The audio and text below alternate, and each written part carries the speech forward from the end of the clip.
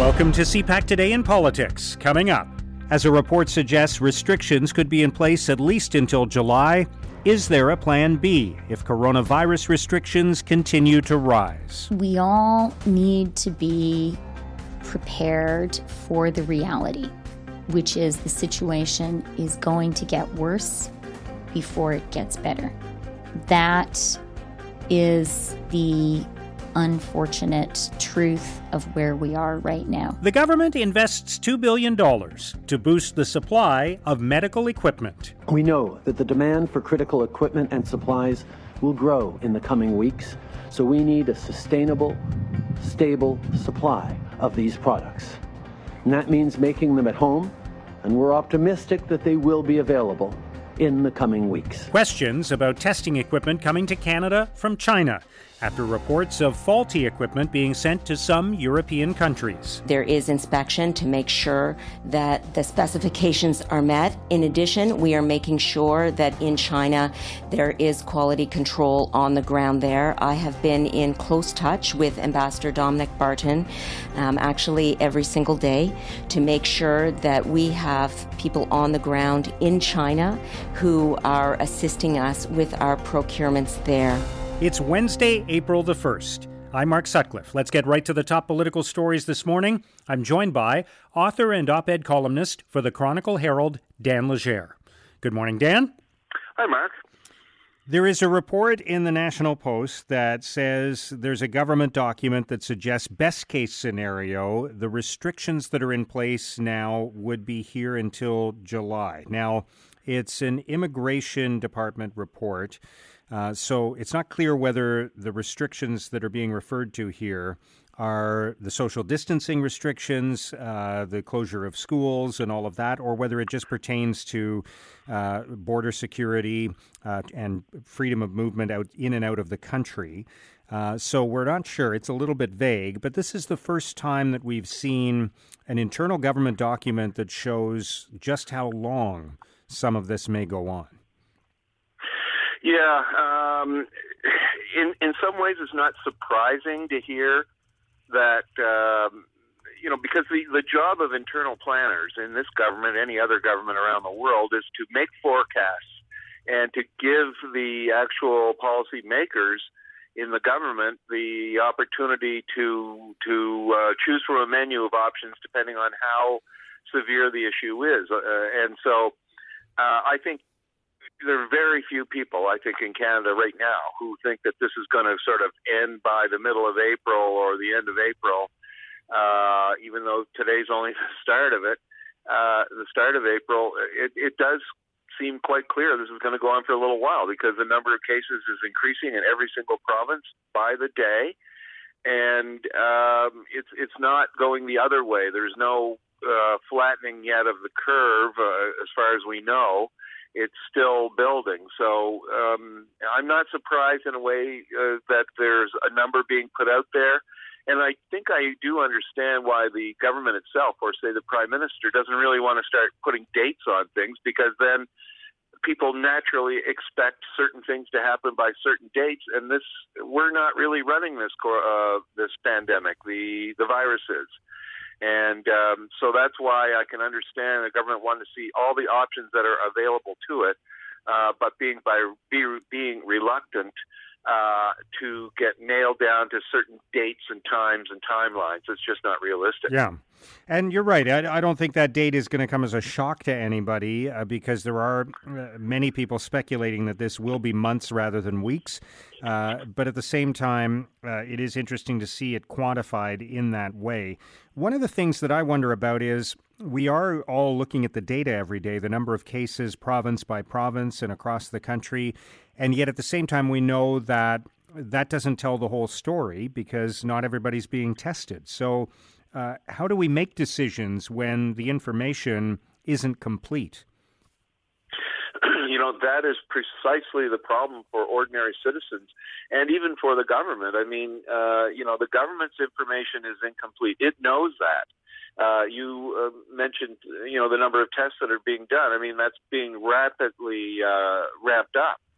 But at the same time, there are people who are asymptomatic. They're not getting tested. They're not sick. They have no reason to think they are at any jeopardy or any threat to their family members or friends. So, this is the subtle and insidious way this virus spreads. It makes it almost impossible to say, yes, this is the sum total of our information. We know everything possible to know. That is just not going on.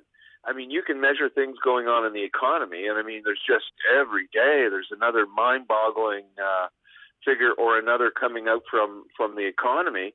Those things, I think, are going to be measurable in ways that are not as clear or as complete as you would get on the virus side, the pandemic side, the human side of this. And our systems are not set up in the same way either. And so it's really hard on the psyche of all of us to try to cope with this uncertainty because, most people around the world, and I think Canadians have shown this in times past, that they can handle things as long as they understand what's going on. It's not knowing that people find so stressful, and that's the point we're in right now. And there's economic uncertainty as well. And yesterday there was a lot of talk about the airline industry, thousands of layoffs in that industry. Apparently there are discussions being held about a possible bailout. And we're going to see more of that with other industries as well, no doubt. Oh, for sure. And, a lot will depend on whether you're in an industry that is vital to keeping the national economy going. Airlines are vital to that. Now, passenger air transportation obviously is going to be at an extremely low level for a long time to come.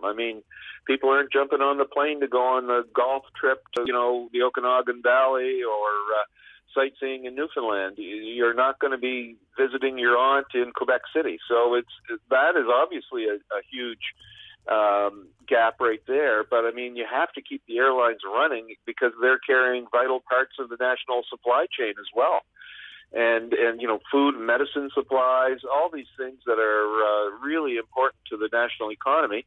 And if people can't go down to their local mall or big box stores and go shopping around, they're going to be ordering more stuff online. And the system itself has to be maintained so that that is still an option for safe shopping, if you will. So it's really become complicated that way.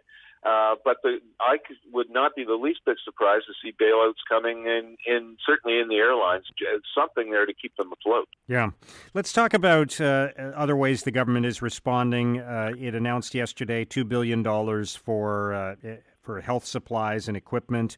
There's a shipment coming from China, of course, but there are concerns about whether some of that equipment might be faulty because that has been the experience in Europe. There does feel a little bit like there's a sort of a scrambling that's going on here at times to get what's needed. And I know some medical experts have said we should have been better prepared for this. I know this is an unusual circumstance, but should we have had more masks? Should we have had more tests available in preparation for a pandemic like this? Well, I think on the masks and that type of personal protective equipment for people in the healthcare, for healthcare workers especially, doctors and nurses and people working in the hospitals, janitors and everybody have to have the best possible protection of every sort. Whether they could have had a test, I don't think they could have, because this is, as they call it, a novel coronavirus. There was no known test for it at the start of this whole process, and the whole world, the World Health Organization and national governments in virtually every country, academics and researchers have been in a full court press developing these tests for now some weeks. And they are having a lot of success in developing faster, more accurate, and better testing. But that's one area that really you couldn't do much until the virus emerged. Now, could they have all moved faster? Sure, they could have. A lot of this was hampered by the Chinese government's lack of transparency, and they're covering up what was going on. And then it doesn't help when you have influential governments in other parts of the world, like the Trump administration or the British administration, downplaying the effects of it and sort of laughing it off and saying, oh, it's just the flu and things like that. All of those points of view tended to slow down the global response to this. And so that is what is shaking out now. I mean, I'm confident that the genius people of the world are working on remedies for this and treatments for COVID-19. And I'm sure the genius people in the economy are on full blast making more protective equipment. But it's, again, the supply chain has to be there, and there has to be ways of getting all that stuff to the people who need it, wherever they are in Canada. So $2 billion from the feds to work on this may only just be the start, because this isn't going away. All right. Dan, I appreciate you sharing your thoughts with us today. Thank you so much. We'll talk to you next week. Okay, Mark. Take care. That's Dan Legere, author and op-ed columnist for the Chronicle Herald. This situation has been evolving rapidly, as we all know. We're putting in place unprecedented measures to respond to the needs that people are expressing on how we're going to be able to get through this together. Now, here's what political columnists and commentators are writing about today. In Maclean's, Michael Valpy and Frank Graves argue we are witnessing a seismic shift in the collective behavior of Canadians. They write, it would be difficult to overstress the unprecedented nature of the dramatic hope and faith that government will save the country. Hence the diminution of the seemingly unbreakable hold that partisanship and regional polarization had on the country only a few weeks ago. What Canadians are doing is telling their governments to do whatever it takes to make things right. In the Globe and Mail, Ken Bosanquet argues Canada's pandemic jobs plan isn't as useful as sending Canadians a check. Bosanquet writes, to its credit, the federal government's response has not been tepid, but proactively sending a direct deposit or check to the 28.5 million Canadians who filed income taxes last year remains a more effective and efficient plan.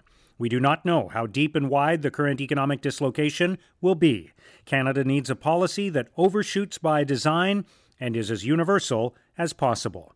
In an editorial, the Toronto Star argues banks must follow their promises to help with action.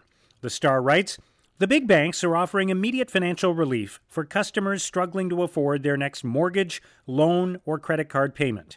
But it comes with strings that mean the consumer or small business will end up paying more over the long term. That's particularly true with credit cards. Reducing credit card interest rates and making it easier to shift credit card debt to lower interest lines of credit would make a big difference for many people struggling through this crisis. Now, here's what's coming up on Canada's political agenda. Andrew Scheer will speak with the media this morning in Regina to comment on the Trudeau government's handling of the coronavirus crisis. CPAC's Martin Stringer has more on that. Mark, Andrew Scheer will meet with reporters at 10 a.m. Eastern Time to lay out the Conservatives' concern for what they say are the shortcomings in the Trudeau government's response to the coronavirus crisis. Now, while the NDP has been calling for more support to Canadians over and above the $107 billion the government has already announced this last week and the tens of billions of dollars more that it's announced for small businesses this week, the main focus of the Conservatives will be tax cuts. This will be their chance to renew their call for the cancellation of the government's carbon tax. Their argument will be that the economy has taken such a hit that it is no time to impose another tax on Canadians. They'll also argue that the economic slowdown has been so monumental that the emission levels will be drastically cut for the foreseeable future anyway. Now, the Trudeau government, of course, argues that with its backstop in jurisdictions where it has imposed the carbon tax, Canadian consumers actually come out ahead. This is a delicate time for opposition parties to be criticizing the government for its massive economic response to the crisis, as most polling indicates that Canadians agree with the approach that the government has taken. And many Canadians of all political stripes seem to agree that a massive economic stimulus is all but inevitable in most of the modern industrialized economies. So, Mark, it'll be interesting to watch the balancing act that the opposition has to perform when Mr. Scheer speaks this morning. Thanks, Martin. And that's CPAC Today in Politics for Wednesday, April 1st. Tune into CPAC throughout the day today for continuing coverage of the coronavirus crisis and Primetime Politics tonight. Our podcast returns tomorrow morning. Have a great day.